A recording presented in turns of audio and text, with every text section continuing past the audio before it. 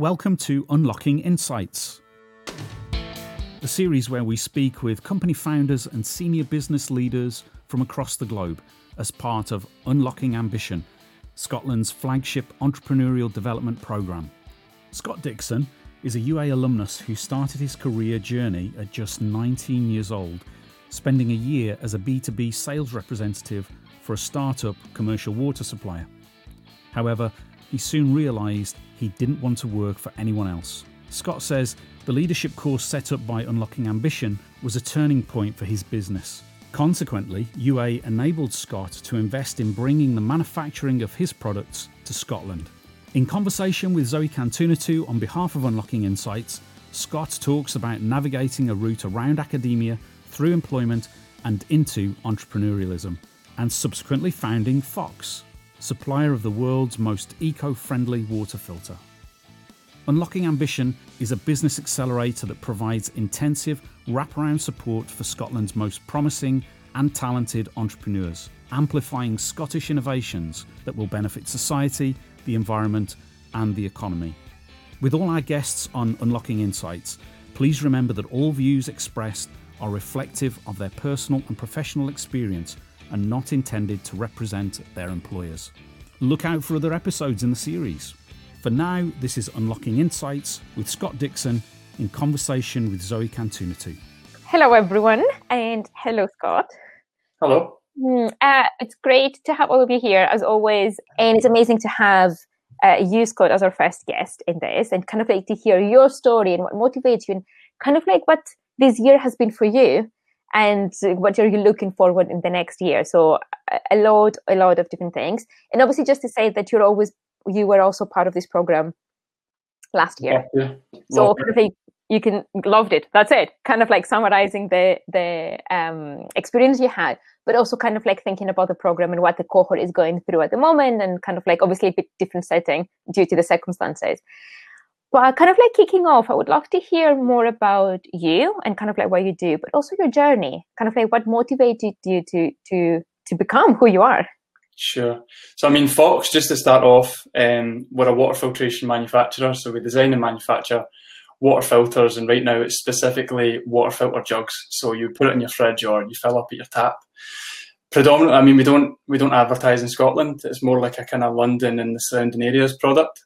But the difference between our product is that, I mean, a lot of people in the chat will understand Brita. They're the market leader, 70% market leader, and they've been about since, way before we've been about, to be honest, and they really haven't changed much. And so the difference is those cartridges that you put in your filter jug every single 30 days, there's about 100, well, we say 100 million in marketing just to be safe, but really there's probably over 300 million of those plastic cartridges going to landfill every single year.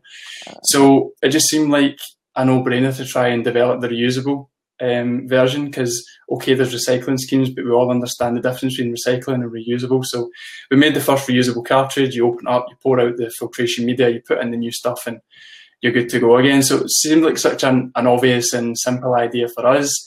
It seemed to be a lot more harder to design than we originally thought. But so that's the big USP, and consumers are loving it. Like, we're about 4 years old now. We really only launched that product, the version 2 with the reusable cartridge, maybe like summer of 2019 on Kickstarter. Okay. And in 2020, we properly started to sell it on the open market, and it's been going really, really well for us. I think we took on over 10,000 customers last year. So it's going well. And then my general background. So, I mean, it depends how far you want me to go back, but realistically, I mean, I went to school in a place called Larkhall. If you know, and if you've heard of Larkhall before, I don't need to explain it to you. If you've not heard of Larkhall, it's very well known for it being densely populated by Protestants and Orange Lodges and Masonic halls. And me as I want to visit now for some reason. Me as a Celtic fan wasn't particularly welcome in the town. So, I mean, I grew up there being different to everyone else, essentially. Found my friend Paul, who is now the operations manager at Fox. Okay. We became best pals since we were like 14. He was another Celtic fan, so we found each other, two Celtic fans in the school, we had to stick together. So I ended up leaving school almost maybe like 4 or 5 months into 6th year. So I'd got one hire and I was going on to get several more hires. And, you know, my parents and my teachers assumed that I would go on to university. And I don't know if I really assumed that. I hadn't properly made my mind up. I didn't have a solid idea as to what I really wanted to do in life. But school just wasn't for me. There was just several things going on. I just really struggled with the social. I had a lot of anxiety as a kid, and I just really thought like school was such a prison to me. And so I just had to leave out of like, I basically had to run away from school. And it was against, as I say, what my parents, not my dad. I think my dad would have always just said to me, like, just do whatever you want to do. Do you know what I mean? He's quite a really positive person. My mum on the other side, they're split up. So I live with my mum predominantly. So my mum's is a teacher, and she taught me in P7. And the mentality is a bit more reserved. So, you know, just finish school, go to university, get a good job. And like that just didn't sit with me, because I thought like, that's not really what I want to do. And okay, I might be able to get a degree, but on the news at the time, all I could hear was like degrees are declining in importance in the job market. And so I thought like, really, am I getting something that's going to be future proof for me? And it's maybe another prison if I become an engineer, or if I become an accountant. Like, I'm in this one silo, and that just was for me. I think my personality was like kind of creative, and I'm not an artist, or I can't draw. I just mean like generally I like to do lots of different things, and I'm not very linear. So I left school and I got a job at a place called Gilmore Tools, and it's a precision engineering place. So I was a apprentice engineer, and I mean the job wasn't well paid. It was minimum wage, and at 17 minimum wage is like buttons, right? But it was enough to pay for fuel in my car and for me to drive about. And that's what I loved. Like, I was one of the first in my friends group to drive. And again, that was the kind of freedom thing, gave me some freedom that I wasn't used to. And so I just thought, if it can fund my car and I can drive about and I can go to work, like, I'm happy with that, and I can think about my future in the future. And that job generally was like enjoyable. The actual work was enjoyable. I like working with machines. After 8 months, I was programming CNC machines. We used to make like tiny threaders for oil industry and stuff like that. But I didn't like the people. Okay. So I ended up doing night shifts and weekend night shifts. They put CCTV cameras in. It became quite a, another prison. Yeah, another prison, exactly. So I fled there, and I went into sales. Now, my dad's in sales, and anyone who knew me back then would have said, don't go into sales. Like, and this is exactly what Mum said. Like, it's just not for you. Like, that's not, basically you won't be good at that, right? And I was like, well, I didn't disagree with her, but I thought, well, I might as well just try. You know what I mean? And I don't really know where I got that. Maybe it's my dad that drummed that mentality into me. Don't get me wrong, he was in sales. But he just said, like, just go for it. Like, what's the worst that could happen? And I think at that point in life, I mean, what have you got? What kind of dependence? I had no kids. I had a car bill. I didn't have a mortgage. I had a phone bill. That was it. Like, if I make £500 a month, I'm probably breaking even. So I'm sure as a salesperson, I can make £500 a month. So I left, got into a sales job. And eventually, just to skip ahead a wee bit, at the age of 19 or 20, I went to a startup. It was called Clear Business Water. And basically, this was a startup within the water supply, the commercial water supply space. So, the industry was deregulated in like 2012. So it used to be a company called Business Stream, which is kind of like Scottish Water. So at home, you can't choose your water provider, but you can down south. So up here, it was the same with business. You had one business water supplier for your taps and toilets and stuff.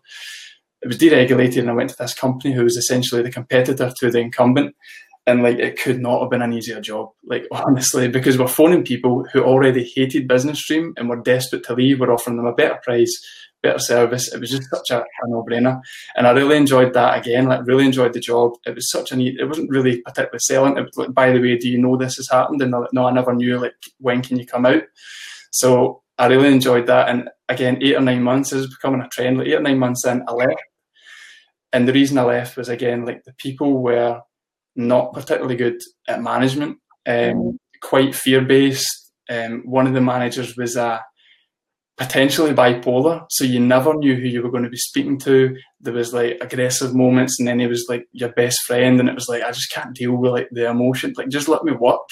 I don't care about like, do you know what I mean? So I ended up leaving there, but the real reason I left there was I saw an opportunity. So within that industry, it was so easy to acquire customers, right? And that's the main thing in business. To this day, like, how much it costs you or how easy it is to acquire customers is the one thing that's make or break. Everything else is a nice to have. Well, it depends on some different business models, but in our business model, it's massive. So I left and I set up my own water consultancy. So instead of me working for the supplier, I would be essentially a self-employed salesperson. It was called Kinetic Utilities. It ended up growing to 7 or 8 staff in the office. So we basically were like compare the market, but it wasn't a website, it was a person. So we would have 4 or 5 different suppliers that people could choose from. You know, whoever they chose, we would get a commission from that supplier, like a brokerage model. And that worked really well. And like, it worked really well for 3 years. I think I ran that for 3 years, from the age of about 20 or 21 forward for another 3 years. But the problem with that was that I took on money, actually raised investment, before I knew what raising investment was all about. So I ended up selling 70% of my company for like a promise of 100K. And don't get me wrong, the company wasn't even worth that, right? It was probably a great valuation at the time because we weren't profitable. It was just me and maybe I had my first staff member at the time. But I took on money from this guy, a multi-millionaire, who had founded the water company I used to work for. So a top dog, like somebody I looked up to and I really respected. And to shortcut this again, like, but this is a big part of my journey. So like, we ended up falling out.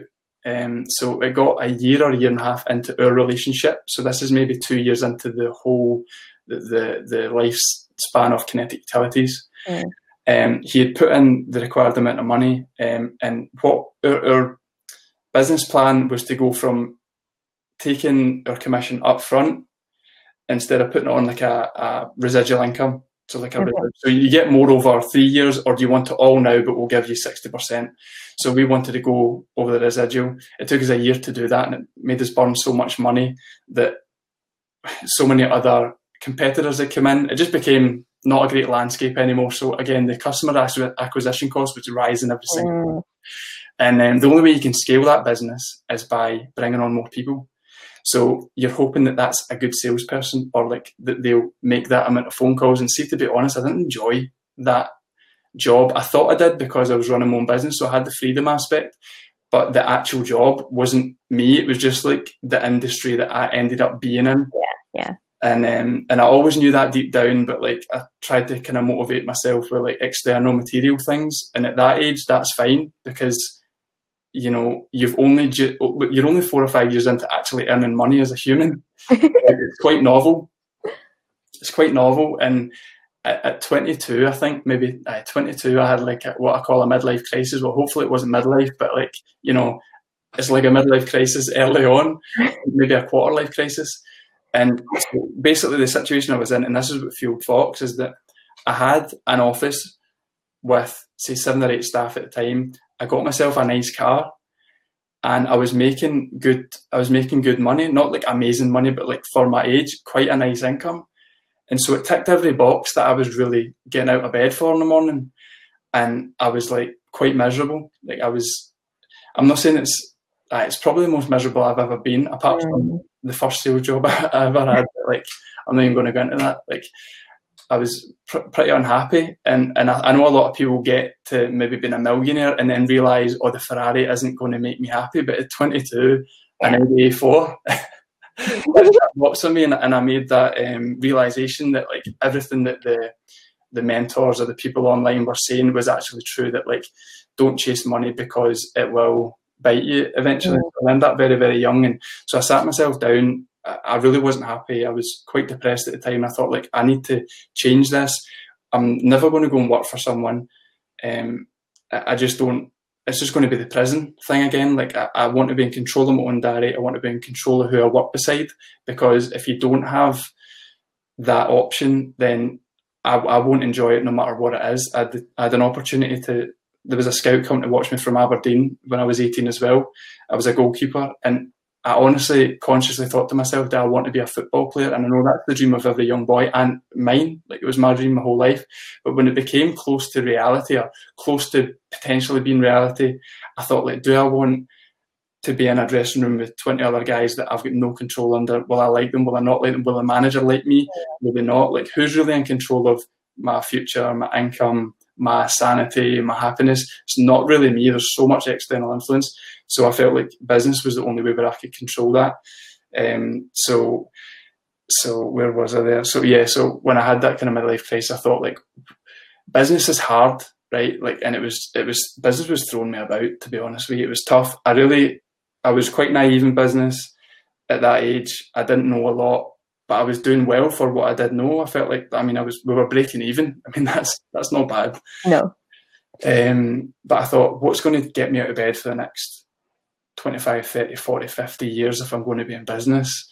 And I thought, like, the only way I'm going to get out of bed and be happy is if, one, I'm enjoying the day-to-day. And how am I going to enjoy that? Probably by knowing that in hard times, I think in the hard times you need to know that what you're doing is probably a bit bigger than yourself. At my first business, Kinetic Utilities, if I make this £1 billion business, what happens? I make more money, staff make more money, and some businesses save some money on a utility.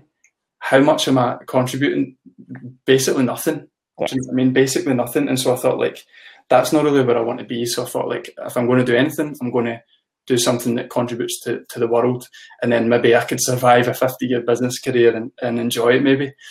So, and then I set out to set up Fox at the time, which was called Kinetic Water. I just took the Kinetic name. I just liked that word. But we got an IP challenge, so really we had to change it to Fox a couple of years later. But I was using a competitor's product, and I had a bit of acid reflux, and I was drinking red wine at the time, like starting to get into wine, and I just couldn't hack the acid reflux that I was getting. So alkaline water was like a potential non-medicated cure, or like temporary cure, and I thought, we'll try that, and it really did help. And I just was quite passionate about the product, which was an alkaline water filter instead of buying bottled water, which is obviously the enemy. And so that's probably getting you right up to 2017, where we started Fox. Guys, I loved it. Thank you so much for sharing. Thanks for sharing everything, kind of like even kind of how you're feeling and how you're experiencing things. And kind of like when you started talking, and it's amazing to see all these different threads. It's kind of like writing like freedom, and like kind of like there was a few things in your story like prison, or kind of like this creativity and control. And it's kind of like, it's interesting to see how kind of like these things appear to you in kind of like that idea. It's kind of like I feel they're like an overarching theme in everything you do. And it's amazing to see kind of how you sat yourself down and say, okay, how can I put this all together and make something? And I completely agree with you. It's like, in order to be able to go through the challenges, you need to have something that is bigger than yours, because then you know that it's worth it. I think that's kind of like the feeling of like, it's worth me going through this challenge because what I'm doing is having an impact on everyone else. And it's kind of like, and it's brilliant to say, it's amazing. Kind of like question for me that came up for me, kind of like where you were talking. You're talking a lot about people. How big is your team now? So we have 4 people, 4 people in the office and 1 person full-time manufacturing. Brilliant. So kind of like you were talking a bit about leaving jobs because of people. Mm-hmm. How has that impacted the way you lead your team and your business? Massively. Like I must have witnessed or, been under a management style that, there's probably 3, 4, 5 different management styles of people you can put into categories. I think I've worked for them all. The oppressive control freak, the person that's your best pal to your face, but then behind your back never does what they just string you along. I've seen everything, and I always felt like an injustice when that happened. So there was always a lack of truth. There was a lack of, see if somebody just told me, like, I'd love to give you X, but in reality I can't because the business needs Y. I would be fine with that, but there was never the explanation. It was almost like you weren't worthy of the truth. I would much rather the truth, and I would appreciate that. And I just think that's the way I speak to people. I tell them, like, there's nothing that we wouldn't talk about within the company, like whether it's like how much, I don't mean how much people make as in everyone knows what everyone's salary is, but I mean like, I just feel like truth has got to be the centre of what you do, and then respect as well. Like I'm very empathic in terms of like I've got quite good emotional intelligence, so I know if someone's not feeling great, or I know maybe if someone didn't like how that meeting went or how I put this across. So maybe I think that can also be my weakness as well. Where if I really think this person's not really, I wish they had done X or Y better, I would maybe avoid that. So your strength is also your weakness, and sometimes I need to have that uncomfortable conversation with people when I know they should do more, but in my head I'm probably saying, oh, it'll be fine, like it'll get better. And usually it does. Like, I think giving people a bit of a runway is worth it, but for some people that makes it worse, so you know who you're dealing with. Oh, I'm kind of like similar and echo that, and I kind of like feel sometimes it's in my mind, because it's like, always, because I'm empathetic, I also feel that sometimes it's like it's my responsibility as a leader to create the space for them to be able to do those things and thrive. And sometimes it becomes difficult because you're so empathetic. You're like, oh yes, you're having a difficult time, that's why you're not kind of like doing this, or that's kind of like, how can you help you? And then I think sometimes because difficult, because it's like, maybe actually, you know, you don't have the skills, or maybe you find this particular thing very difficult, and it would have been so much easier if we were having this conversation of how can you get more skills, rather than the conversation about how you're feeling and kind of like how you're doing, because it will save time and energy to be able to kind of like doing that. It's hard, but see, as long as your people know that you're approachable, and no matter what you tell them, you'll understand the position, and you won't elevate the situation quickly. I think that's important, and I've worked very closely with other founders who are very volatile and unpredictable, and their staff members have no trust that whatever they tell them will be received with empathy or with thought. It will be received with a reaction. So I think that's probably the most important thing. Definitely. What has been the most challenging aspect of your career or founder journey so far? So the hardest aspect or the hardest moment, do you mean like aspect as in recurring theme? I would say moment. Moment, so like, I suppose they're both similar, because my whole career, so I've been in business since I was like 19, I'm 27 now, so that's about 8 years. So I'd say the first 7 years or 6.5 years, I really didn't have a handle on my finances. And so like, I didn't know what that really meant. Like, see if you said, oh, like if someone asked me maybe 4 or 5 years ago, I'd say, oh, definitely we use this software, this accounting software, and like I've got this accountant, and like, yes. But now I realise that that's not the answer, because if you took my P&L, my balance sheet, and asked me questions, I'd have crumbled.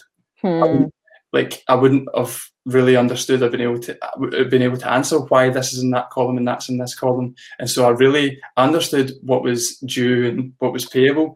I didn't have a good grip on it, and I didn't have someone there to advise me apart from an accountant. And I do have a financial mentor, but not a day-to-day, like minute to minute help type thing. And so that leads to the like times where like we generally had no money, where we were like insolvent. We were actually insolvent, and we've won 3 Edge Awards. And I remember vividly, I think it was 2018, we were in an office in St George's Studios, and basically we had no stock. So at that point in time, this was before the version 2 with the reusable cartridge, we had to manufacture in China. We manufacture in Scotland now, but at that point we had to make it in China because that's all we could afford. And the lead time was like 80 or 90 days. So you pay on day 0, you get the product on day 90, and then over the next 2 months you're trying to get your money back. So being able to grow was the toughest thing. We never ever had enough cash flow to have enough stock to continue to let the momentum go. So it would be like growth 0, growth 0. And it was like, that was probably the hardest thing. It was such a recurring theme. Again, we used some loans and that kind of bridged the gap partly. But there was 2 times where I won Edge Awards, the Young Edge Award and the Wildcard Edge Award. And literally, I was trying to convince myself it wasn't true, but I was walking into that room needing that 10 grand just to keep the doors open. And I was also doing like Amazon deliveries. And this is when I had staff. Like this, I think the team was at 3 at that point. So it wasn't just me and like, oh, hopefully my idea survives. It was like, I need to like be responsible for these people's income. And so you're having to hide it from them because you don't ever want them to understand what's going on because you don't want to alarm them. But then you're sitting like a foot from them all day, every day, and like you're seeing emails come in or like invoices pop up, and it was tough, really tough. That's the hardest thing, like just keeping a level head and making sure people can't see what was going on. Actually, this Christmas, we had a call with the team just a few weeks ago, and I basically told them all of these stories, and you know, in retrospect, to say like, this is how bad it actually was. I would never have told you at the time, only because we're now in a place where I'm no longer worried about that. Like, we're more profitable, and like I can only see, you know, a bright future. But at that point, I just wanted them to understand, like, it was so touch and go, and like, well done to everyone. Like, we got through it somehow. Definitely. I will ask how that changed, and kind of like obviously for you as well. But before, it's like, I think you reminded me so much. I think it's interesting, kind of like this challenge, because I remember exactly the same thing for myself. I remember having conversations about 2 months from now, we don't know what we're going to do, how we're going to get the money, and then I remember kind of like having that outside of the office, and I'll never forget the moment, like walking back to the office and putting my hand on the handle, kind of like the door handle, and kind of like something like, you know, smile. Like that feeling. And then you walk in and people are like, oh, in the summer, like 4 months from now, I want to take 2 months, like 2 weeks off. And you're like, sure, let's work that out. And it's kind of like thinking that, you know, such a paradox thing, but it's exactly what you're saying, of kind of like that inability to, you don't want to scare them. Yeah. But it's like, it's such an interesting balance that founders have to hold.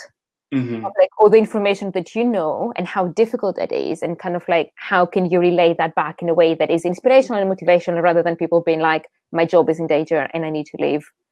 How did you manage to overturn that situation? Like, see, if I'm totally honest, and I like being totally honest, I actually couldn't give you the answer to that. I actually don't know how we overturned it.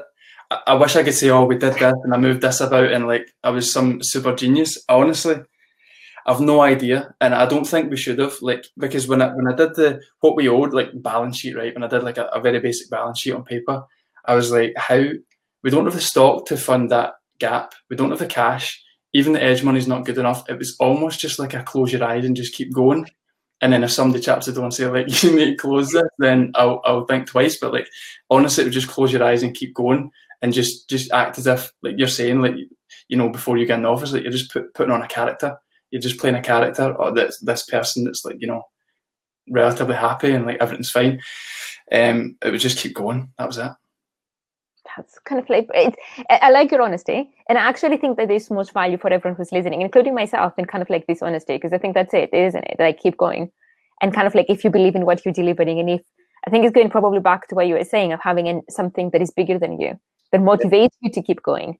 So it is holding you there. It's kind of like the idea of keep going, and it's kind of like, it will work out.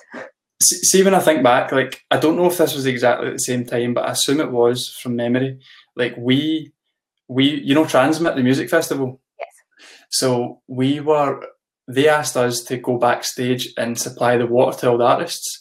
So obviously last year we couldn't do it because of COVID, but the last 2 years we were backstage. We built this big hydration station with filters inside, and our reusable stainless steel bottles where we're giving them to the artists so that they could fill up, so there was no plastic waste backstage.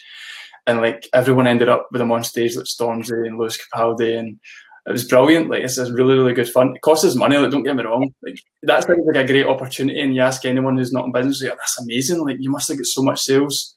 Zero. Okay. Nothing. Like, because you're not allowed to use the image rights of the artist because they're on stage. So if you want to do it, then you need to do it on the fly, and we have done that.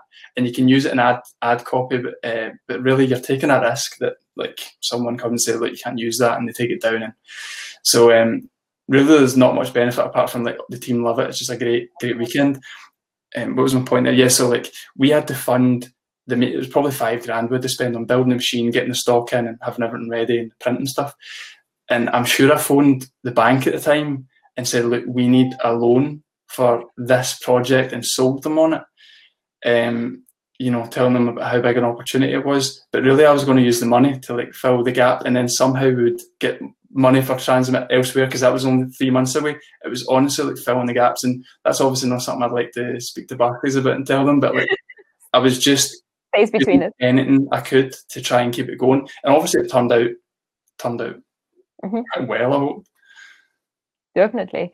So obviously kind of like 2020 has been a year, difficult for some, kind of like interesting, but I think personally has been difficult for a lot of people, especially because of how things have turned upside down in terms of what we knew is kind of like our lives and how it's not anymore.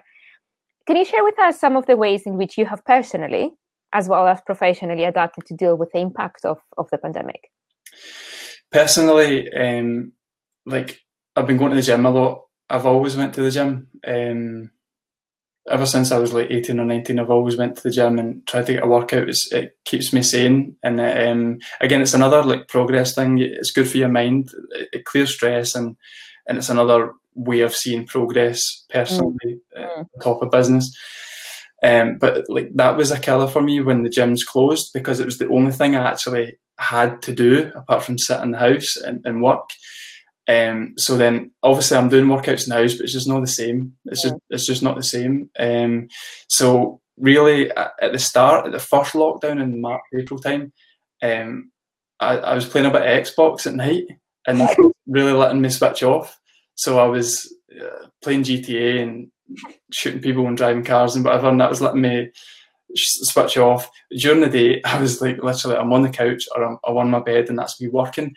After April, or sorry, when it came into the summer, because we manufacture within the office, so we've got a small packing room in the office where we make the refill packs, not the jugs, it's too big, that's made in Carluke and then and packed there and sent off, but the refill packs are made in-house, so we were getting deliveries all the time. I was having to fix machines here or there, so I had to be there, and we were allowed to be there because you're manufacturing, you can't, I'm not just getting in there because I can't be bothered going to the house, like we had to be there. So that we had a semi-normal life, me and Paul, and the two people at the time, two guys that were working in the packing room at the time. So it was semi-normal for us. So I'm grateful for that.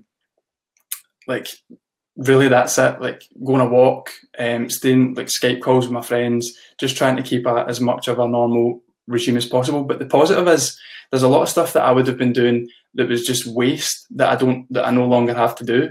Like there was a point, I think maybe like after summer, between summer and winter, like where I remember having a couple of conversations with my mates saying like, I feel brilliant. I actually felt like the best I'd felt in a long time. And I just felt I had so much momentum. And I think it was because like, I really don't know why. Well, business was going well, but it was going well in the summer as well. It was like, I was in such a good routine, and I'm not really the one for routine, but because I had no other choice, I was at the gym 5 times a week. I was eating earlier. So I think a problem I have is I eat late and it's not good for my sleep and the whole thing. And I think I was doing some intermittent fasting as well. So I was in a great routine and it just really worked for me, and I felt brilliant. I had a lot more energy. So that's a mix for me. That's great. It's kind of like, and I would assume you're taking some of those things with you now. It's kind of like, did they become your routine from now on, now that you realize they're helping you?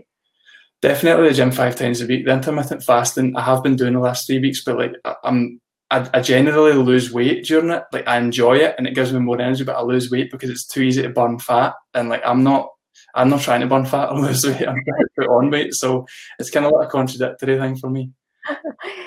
Gareth agrees. So kind of like, talking about, obviously, I have talked a bit about kind of like the impact of the pandemic in your business, and you're saying how it's actually going very well right now, which is brilliant, and congratulations. Kind of like thinking about that, but also what are some of the biggest changes you've seen in your own sector recently? In all honesty, like not a lot. So water filtration is massive. If our sector I'm regarding as like the household water filter market, just not a lot happened. Like somebody comes out with a nicer looking jug, or somebody brings out a glass one, or really not a lot happens. I think on the plug-in side, like the £300 plus plug-in side, kind of reverse osmosis / remineralization systems, there's been some nice innovation there and some really cool products. I wouldn't really regard that as our space right now. We'll eventually get there. So I think that there's some cool stuff happening with like smart tech apps and water filter machines that make water with different mineral content. I really like that kind of stuff. But our specific, like small part of the market, really not a lot apart from what we've done. Without sounding like, without trying to like promote what we're doing. I think it's probably the biggest innovation in the picture market in decades. Brilliant. Why would you speak down yourself? Talk yourself down. That's it. If that's kind of the change, that's brilliant and well done for you. What is your vision for Scotland? I mean, I'm assuming that we're going to be independent in the next 5 years. That's my assumption. And I'm assuming that it's going to be like Brexit 2.0. I mean, how could it be any different? Whether you want it or not, and I voted for it the first time round, the second time, I'll probably vote for it again, because idealistically, I think it makes sense. Short term, I don't think it makes sense. I think it would be bad for my business. I think it would be bad for a lot of people. Again, Brexit's not going to be good for people. I don't see how the Scottish Government could negate what a separation of states brings. So I think that will happen. I'm hoping that the aliens come down in the next 2 to 3 years and just give us all the answers. But without that, not much will change society in Scotland. Maybe we win the Euros. But apart from that, in terms of our economy, I think big changes need to be made. I think if we go independent and join the EU, there might be, and I don't know if this is true, this is second-hand information, is that we would be, if we joined Europe as Scotland, we'd be a different tier of economic support. So the UK is, I don't know what the tiers are, I'm making this up, but say the UK is tier 2, Scotland would be tier 3 or 4, so we would be due more European funding for infrastructure. And again, please don't quote me on this, because it's just someone who told me this. If that was true, maybe we would have a lot more infrastructure, a lot more building, and it would really stimulate the economy. If not, there's a lot of ideas I have around manufacturing, how we can stimulate manufacturing, because we've got such a big opportunity. We're a country of engineers and innovators and inventors, but I think our mentality is contradictory to those traits. So I feel that, number one, mentality-wise, we need to have a bit of a shift where it shouldn't be embarrassing to be successful at something. And I know this doesn't happen in certain spheres, but it does happen in schools. Maybe not private schools, but it does happen in, especially the school I went to and the school that my friends went to. There needs to be a mentality change where we don't have I forget the term, the whole analogy of monkeys that try to climb the ladder, everyone pulls them back down, that kind of thing. I think that really happens in this country. We need to change that. But manufacturing there's a huge opportunity there. The government needs to find a way to stimulate that industry so that we're not relying on China for our products. I think China and America are going to continue to battle, and we'll probably get wrapped up in that. So we need to be self-reliant. 70% of the products that we buy come from China. We can make them here. We're making our product here for a price that's, give or take, probably what we would pay in China when you include the shipping. That's interesting.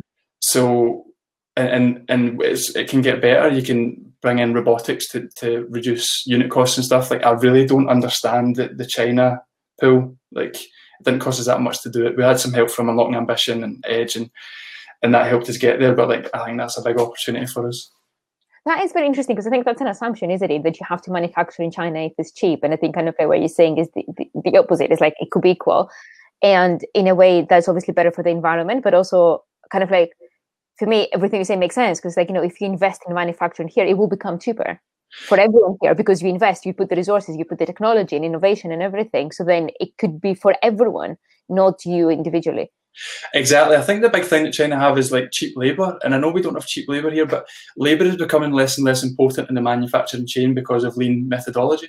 And so surely we can jump on that and modernise what we have here. Maybe electronics, understand why it's tends to do it in China, but that's an opportunity. David, as I said, many companies are looking to manufacture in the UK now after the pandemic. Electronics. So it's interesting to see how this trend will unfold over the future. We have about 10 minutes. So what is next for you? What are your short and medium-term professional goals? Right, I'll go quick with this one. So my personal goals short-term are just around personal goals. It's really just about getting heavier. It's about the gym. It's just about making progress there. Eating more food. I think, honestly, put weight on and eat 3,000-4,000 calories a day. So maybe making enough money to be able to afford 4,000 calories a day. Maybe that should be my personal goal. Business, did you say business as well? So we're launching in Canada in this quarter. So probably end of February, start of March, we'll be launching in Canada. That's a massive opportunity for us. So we were going to go USA. I was trying to go quick with this. We're going to go USA. We went Canada because it just seems like a more stable environment and it's a bit easier to take on. Do you know what I mean? So I'm hoping that the Canada can match our UK revenue within the next 6 months. That's brilliant. So when are you launching there? Probably end of February. That's amazing. Did you have any support? How did you do this plan? How did we get to Canada? So because we are direct to consumer, we just had to essentially, duplicate our website under a Canadian domain. So it's a separate Shopify site. People will be sent to there if they're in Canada. Yeah. We have a fulfillment centre out there. Well, we don't have a fulfillment centre, it's a third party. So we're just sending 1,000 units over there. They're going to fulfill our orders for us. So it's really just like an automation operation. We don't need to be there. Long term, we're going to manufacture the refill packs out there and maybe the actual filters as well, the jugs as well. But pretty easy, see, to be honest. It's a project and there's work that goes into it, but it's not too difficult. Do you think I know I have a lot of questions, but do you think the pandemic and how the whole world moved online helped you with that? So what the pandemic did was force us into finding the golden egg essentially for us, right? Which was, I didn't assume that our acquisition cost would be cheaper through our website, through Facebook and Instagram ads, compared to what it was on Amazon. So we were 80% Amazon revenue. This was before the pandemic. During the pandemic, they stopped allowing us to send products in, so because it wasn't an essential item. So we lost 80% of our revenue, had to go and make it work through the website, which is better margins anyway. You're not paying Amazon's fees and PPC.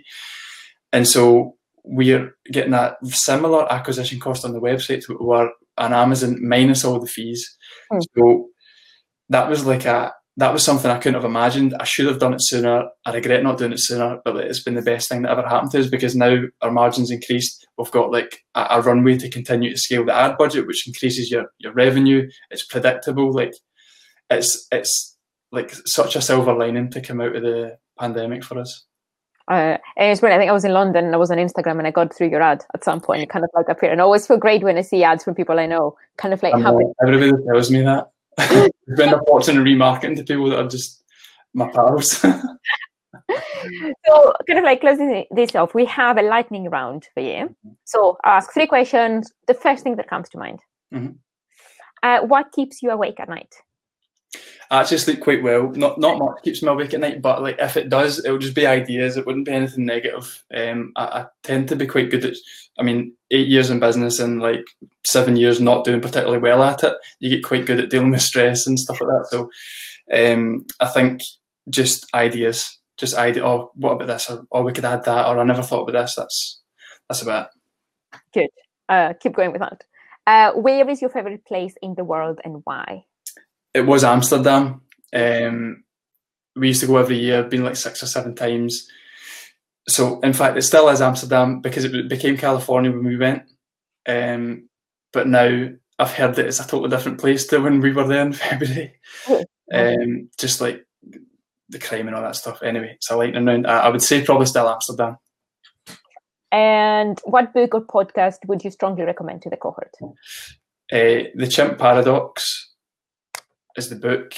The podcast, I would say, for e-com people, E-commerce Fuel, and for non-e-com people, How I Built This. Brilliant. Thank you so much. And I will see you at the floor talking to everyone. Cheers. Thanks so much for listening to Unlocking Insights. Please subscribe to the series to be sure that you never miss an episode. And if you share on your social media channels, please tag us using the hashtag Unlocking Insights Podcast.